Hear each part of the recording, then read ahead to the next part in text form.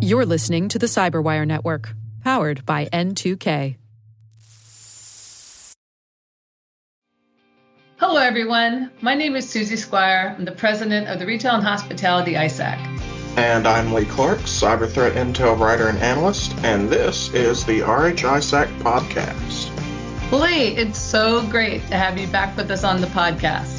Thanks, Susie. Glad to be here. Hey, I know you've been busy lately sharing threat briefings and other intel on all of RH ISAC's sharing channels. So we thought we'd invite you in on the podcast today to share a little bit about a report that you worked on recently, the 2022 Verizon Data Breach Investigation Report, DBIR, and specifically how it relates to the retail and hospitality communities. Sure. So the Intel team and the data team here at the RH ISAC did some analysis comparing our community's sharing data with the data that the Verizon researchers had for the retail sectors, the hospitality sectors, arts and entertainment, as well as a couple of geopolitical locations, right? I want to share with y'all some of those threats that we saw the most prevalently and the similarities and differences we found between our data set and the data set published by Verizon. Well, that's awesome. You know how I always love how we can take our intel, our data, and see how it matches up with larger industry reports like the Verizon DBIR report. So really looking forward to hearing more about that. But first, I have the pleasure of talking to Nate Karl, CEO and co-founder, and Anthony Macara, head of product success at SPEC. It's a great, interesting new product. They're going to share with us some of the challenges retailers are facing with fraud detection throughout the customer journey. They used information from their work dealing with some of the largest retailers in the country on how to rethink fraud detection. All right, Susie, I'll turn it over to you, Nate, and Anthony to get us started. Great. Thanks, Lee. So just to start some things off, Nate, why don't we start with you? Maybe just a little better introduction than I did, and then tell us a little bit about SPEC. Sure, yeah, absolutely. So, Anthony and I at SPEC, we built fraud solutions for some of the largest merchants, marketplaces, and financial institutions during our time at ThreatMetrix. And we saw some really interesting things there. But the biggest thing that stuck out was at the absolute top of the market, businesses like Amazon, we were like the tech leaders, really were a full generation ahead of everyone else when it came to the trust platforms that they used to ensure that good customers had frictionless experiences and bad actors were mitigated. So we built SPEC specifically to make it easy for merchants and marketplaces to adopt a next generation fraud infrastructure. Awesome. Anthony, anything you want to add about yourself or to what Nate already provided?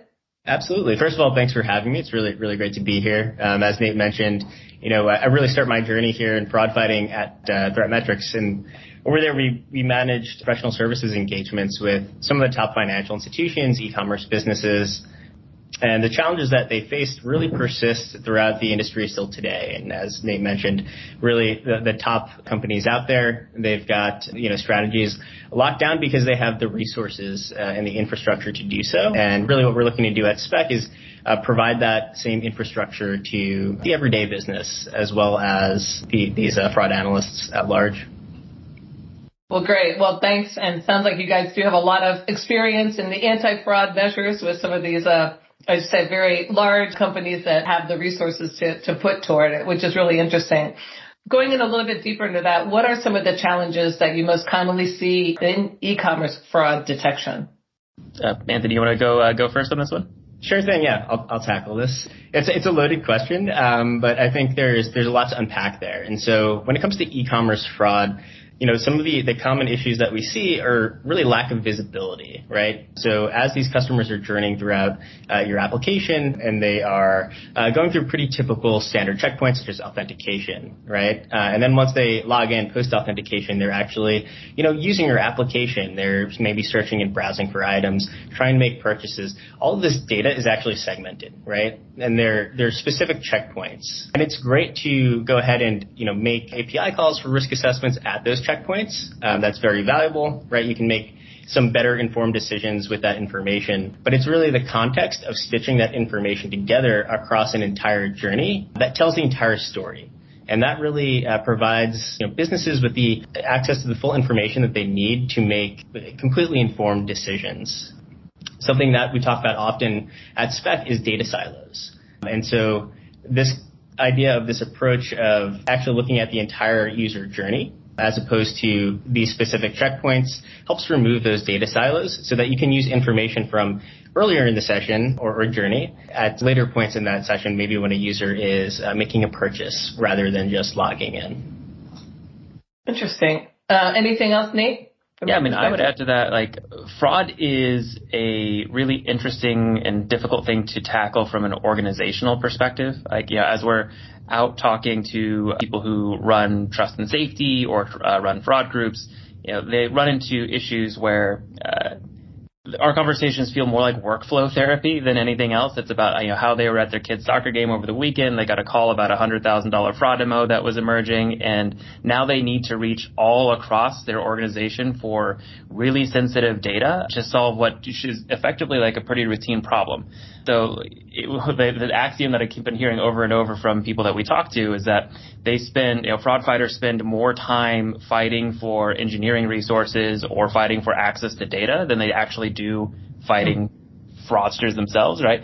And that creates a lot of inertia and a lot of frustration to get those things done when oftentimes the same things that they're working on are really important insights for their counterparts in security. They're really important insights for their counterparts in digital experience. And like the biggest thing that we see that runs into this is it's hard to place unless you're at the right elevation. But like from an executive level, we have at our time at Spec as well as in our past lives seen so many markets that weren't entered or products that weren't launched or were descoped or were delayed, where markets were missed because they just could not get the right controls in place before they could get there. It is so easy for these individual teams to look at the individual thing they're metriced on and just miss the bigger picture about how they're not able to come to the market with the other things that they want to because they just can't get the protections in place. Interesting. And you talk about how they're talking with their counterparts in the digital experience, and you talk about the customer journey. So how much have you taken that customer journey into account as you develop your product and trying to create like a frictionless experience or, not holding back the purchase or something? Totally, yeah. Anthony, I'll let you take the product question. Sure, thank you. Yeah, so the customer journey really, that approach is at the core of what we do at Spec. As I mentioned earlier, we're looking at a holistic approach here. And so really what we're doing is empowering businesses to understand the many permutations of how users can interact with an application, right? And that could be good users, legitimate users, right? As well as those bad actors, and then, those fraudsters that are trying to take advantage of your services. And so by continuously assessing customers' risk across checkpoints, not only are you uncovering where fraudsters may be carrying out their strategies against you, but you're also revealing the context leading up to these events. And so that really allows you to implement the strategies, the defense strategies necessary to really defend against those threat actors. But on the flip side is that you're actually understanding the legitimate user journeys as well, right? And this allows you to take a more proactive approach, right? And so you can procure experiences for your good users, your legitimate users, to make sure that friction is removed and really kind of work with that dichotomy of fraud versus friction, right? And then the other thing that's interesting about you doing, we hear it all the time about, automation, AI, helping to connect the dots, so to speak, of what you're saying. So can you give us a little bit more of how you're using those two tools for your product in fraud detection? And I don't know if that's an Anthony or Nate question. Sorry. I can start on this. So I will say from a holistic perspective, and this is maybe a bit personal, I'm generally frustrated that AI is relegated to agonizing over how to best optimize a decision from a narrow set of data and a really narrow checkpoint. That's really, really common. Especially in the anti-fraud space, there are a lot of solutions out there that are basically APIs where they say, give us an IP address, an email address, and maybe a payment instrument and maybe an IP, and then we'll do AI magic, right? And that's not a lot of data and not a lot of samples to arrive at that, and just agonizing at that. We feel like a better way to use AI is to find all of the data that you're collecting from all of your different systems all across the customer journey, and then finding ways to programmatically normalize that, bind that together, and bring more data to solve these problems, more data to make these decisions.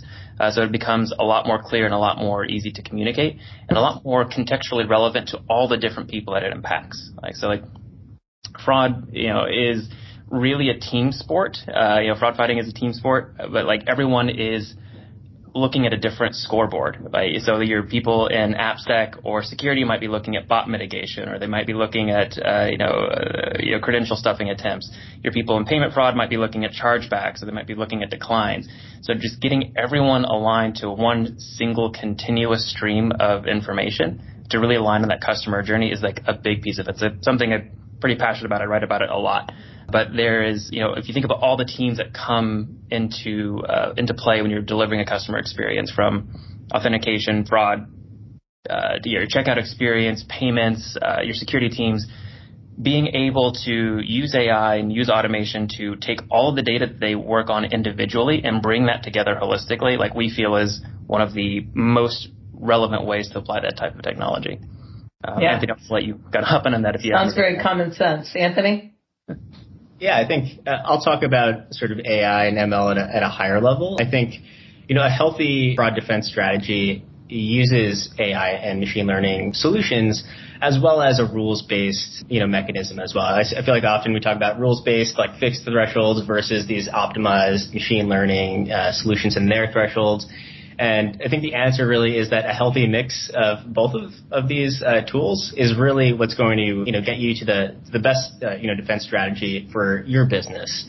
And there's pros and cons of both, but when it comes to AI and machine learning, we're talking about really large data sets, right? And we're talking about global consortiums.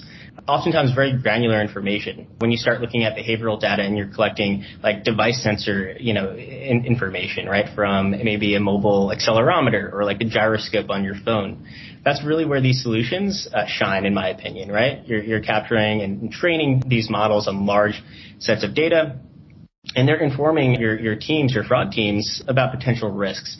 And now, on the downside there, not necessarily the downside, but just the reality of the situation is that the explainability lacks to some degree, right? These are machine learning models.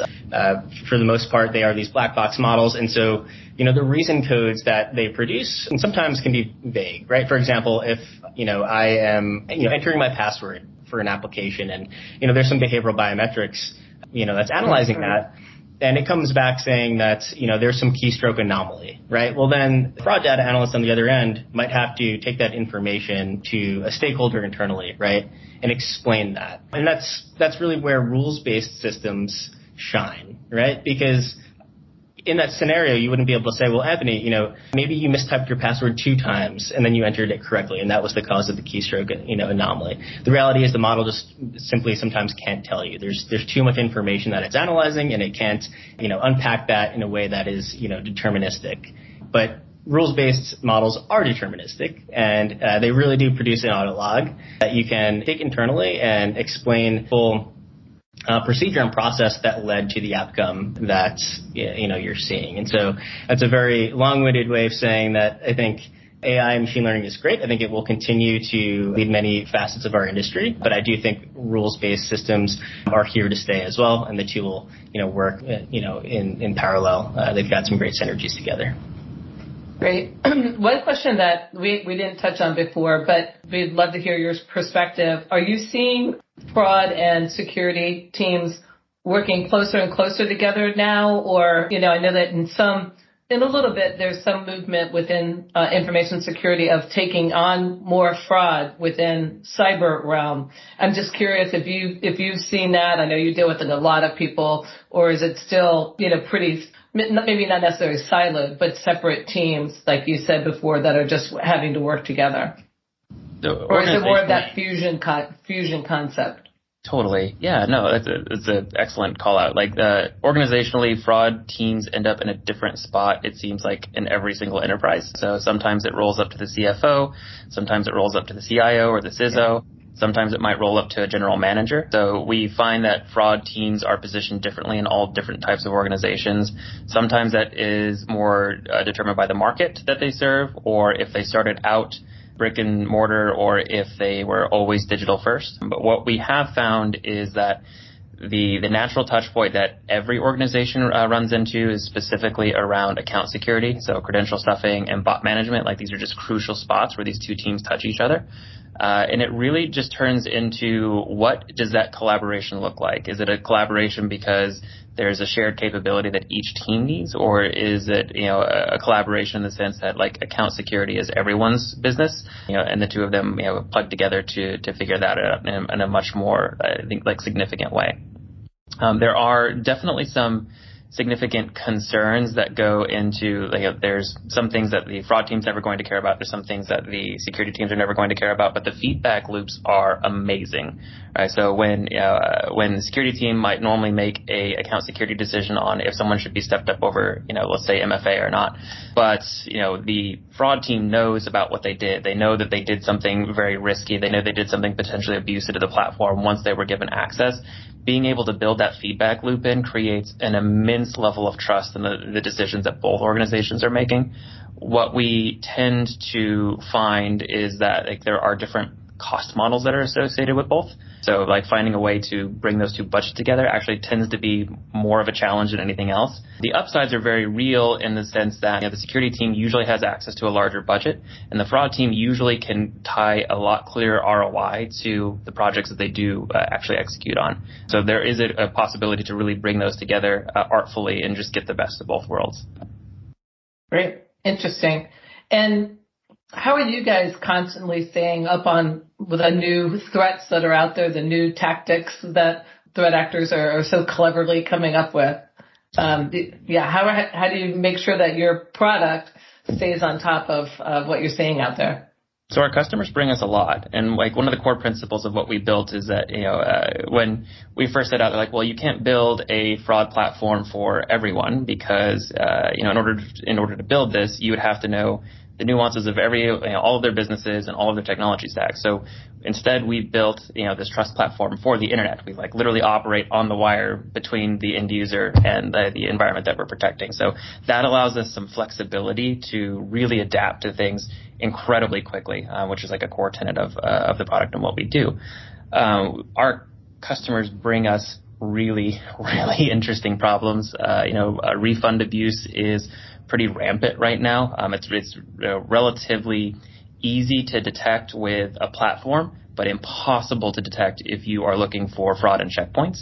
And that's been really phenomenal because the bad actors do this really effortless hop between calling into a service center versus doing things online, and that allows them to kind of break through and escalate when normally policy would catch them.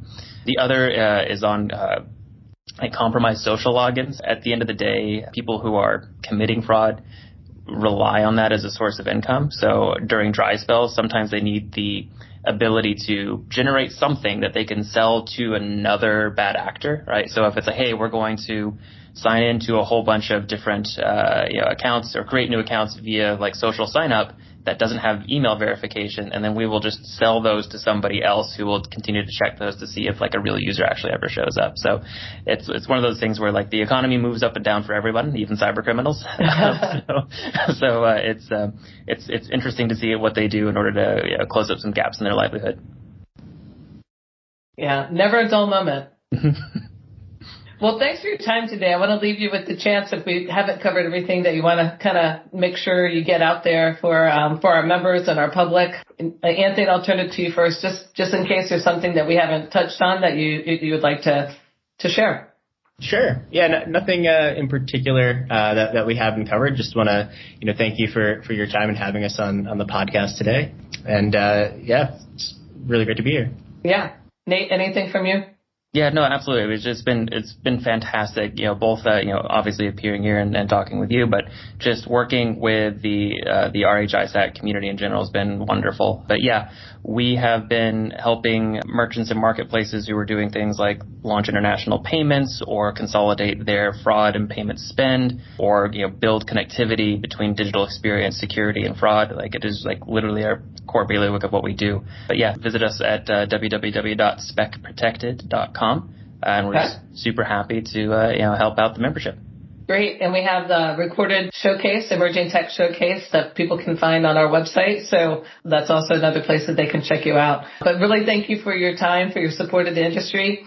It's a very interesting product. I know when we looked at it, I think it is a unique stance, and I hope people check you out. I appreciate it so much, Susie. We're going to take a quick break and hear a message from our sponsor, Fortinet. Stick around because after that, Lee's going to share with us some retail and hospitality industry insights comparing our member community trends to what was published in the 2022 Verizon Data Breach Investigation Report. You won't want to miss it. Today's show is brought to you by Fortinet. Fortinet provides retailers with top-rated cybersecurity solutions covering the expanding attack surface. Advantages include centralized visibility and management, lower TCO, and top performance. Proven threat protection and seamless fabric integration delivers better, faster response to attacks across the entire network, including point-of-sale systems and other devices carrying sensitive information. And Fortinet helps simplify compliance with PCI DSS and other regulations.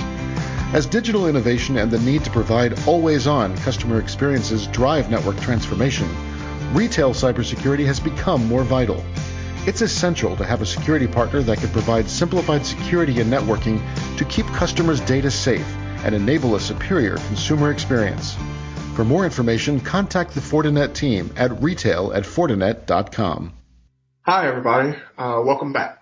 Every year, cyber researchers at Verizon release their data breach investigation report. They call it the DBIR. It's got an in-depth quantitative analysis of the cyber threat landscape they saw for the year, and it's broken down really, really granularly by attack type, region, industry, malware types. So this year, what our data and intel teams did is we decided to take this year's DBIR report and put it up against our own observations for that same time period. So the 2022 report looks at the data from 2021, right? So what we did is we examined our members' reporting for intelligence and their sharing of RFIs to see how the trends compared and contrast to the information that Verizon found for the threat landscape. And what we found that RHISAC's member reporting and sharing largely confirmed the trends identified by Verizon. Credential harvesting, ransomware, phishing represented the biggest threats facing the community. However, we were able to get a little bit more in depth because RHISAC data tracking provides significantly more specific detail for our community's threat landscape, such as specific malwares that members observe and stop and report. And we also found that for RFIs, the community tended to be more interested in questions of policy and organizational issues than they were in threat intelligence, which sort of demonstrates the various levels of cybersecurity that our community operates on, right? So Verizon's main reporting was that the most common attack methods they saw were stolen credentials, ransomware, and phishing. The most commonly targeted data were payment data, personally identifiable information, credentials, intellectual property, and non-sensitive data. They found that 73% of breaches were executed by external actors, and only 18% of breaches were executed by internal actors, often called insider threats. 39% of attacks originated with third-party vendors, and 82% of incidents resulted from a human error. Now, while the Verizon report didn't specify the individual malwares most prevalent in their research, their placement of credential theft as the primary threat to the retail, accommodation, and arts and entertainment sectors matches up with RHISAC data. So for those sectors, retail matches with ours pretty well, but accommodation and arts and entertainment most closely align to what we at the RHISAC refer to as the travel and hospitality sectors. And those sectors all report credential harvesting and credential theft as the primary threat that they see on almost an exponential scale. They see it far more prevalently than the next most common themes of attacks, which for the 2021 period were Log4j, Emotet, Agent Tesla, CACBot, Drydex, and Cobalt Strike, right? But far and away, credential harvesting was the most prevalent type of data that they reported for us. So Verizon reported that the majority of incidents they researched focused on using malware to capture payment data or deliver ransomware, which also tracks with RHISAC data. Ransomware and phishing attempts make up a significant portion of the top 10 threats reported by our members for the 2021 period. In addition to members shared in RHISAC reported threat intel, we also field a great many RFIs for our members where they're asking questions of their peers, right? So we largely categorize these RFIs into 5 key areas. They are security and architecture, risk management, special interest and resilience, security operations, and threat intelligence. Far and away, for both groups, security architecture usually looks like the most common theme of RFIs that get asked. But to that point, the CISO community tends to ask way more questions about security architecture than the analyst community does. And I think that's probably reflected by job responsibilities, right, where analysts are more closely aligned to the day-to-day operations of running a cybersecurity operation. And CISOs are more concerned with overall business and structural concerns. That trend kind of continued for risk management, where exponentially CISOs asked about risk management questions more than analysts. Interestingly, for special interest and resilience and threat intelligence, the numbers are much closer. For special interest and resilience, CISOs and analysts tend to ask questions related to those themes of their peers pretty closely together. And for threat intelligence, analysts only ask a couple of percentage points more often about threat intelligence than their CISO counterparts do. Now, for security operations, that one's really interesting because analysts tend to ask questions about security operations, normally questions about tool usage or integration or how to maximize the efficiency of their environments. They ask those questions at more than double the rate that CISOs tend to, right? But on average, our threat intelligence analysts ask a lot about the threat intelligence category due to the focused nature of their work, right? So the value that really comes out of this report is that Verizon takes a global look, both geopolitically and by region. And they also break down by business size, which helps us because RHISAC members run the gamut of very small businesses to some of the largest businesses on earth, right? So that helps as well. But what that allows us to do is it allows us to compare what other reliable and skilled security teams see to what we actually see on a granular level within our community. And that helps us benchmark our progress in helping our members defend against these threats that are global. And it helps see how other industry trends interact with us. I think one of the primary looks that came out of this was that the education sector gets targeted more than any other sector, right? And that at a glance looks different from the RHISAC community, but they intersect in a number of ways. For instance, any organization within the RHISAC community is going to leverage educational institutions for training their workforce or for partnering with, right? It's going to be quite common. So the threats there highlight things like supply chain risk and third-party risk, where all security is interconnected. our members don't just have to worry about the threats that are directly related to their own sectors, but they have to worry about the threats to sectors that interact with them. And us being able to break down our own industry versus what the Verizon report says about our industry and what the Verizon report says about other industries has been tremendously helpful to our members thus far. Thanks, Lee. That report is available for anyone to download from the reports section of our website at www.rhisec.org, and the link is also available in the description of this episode.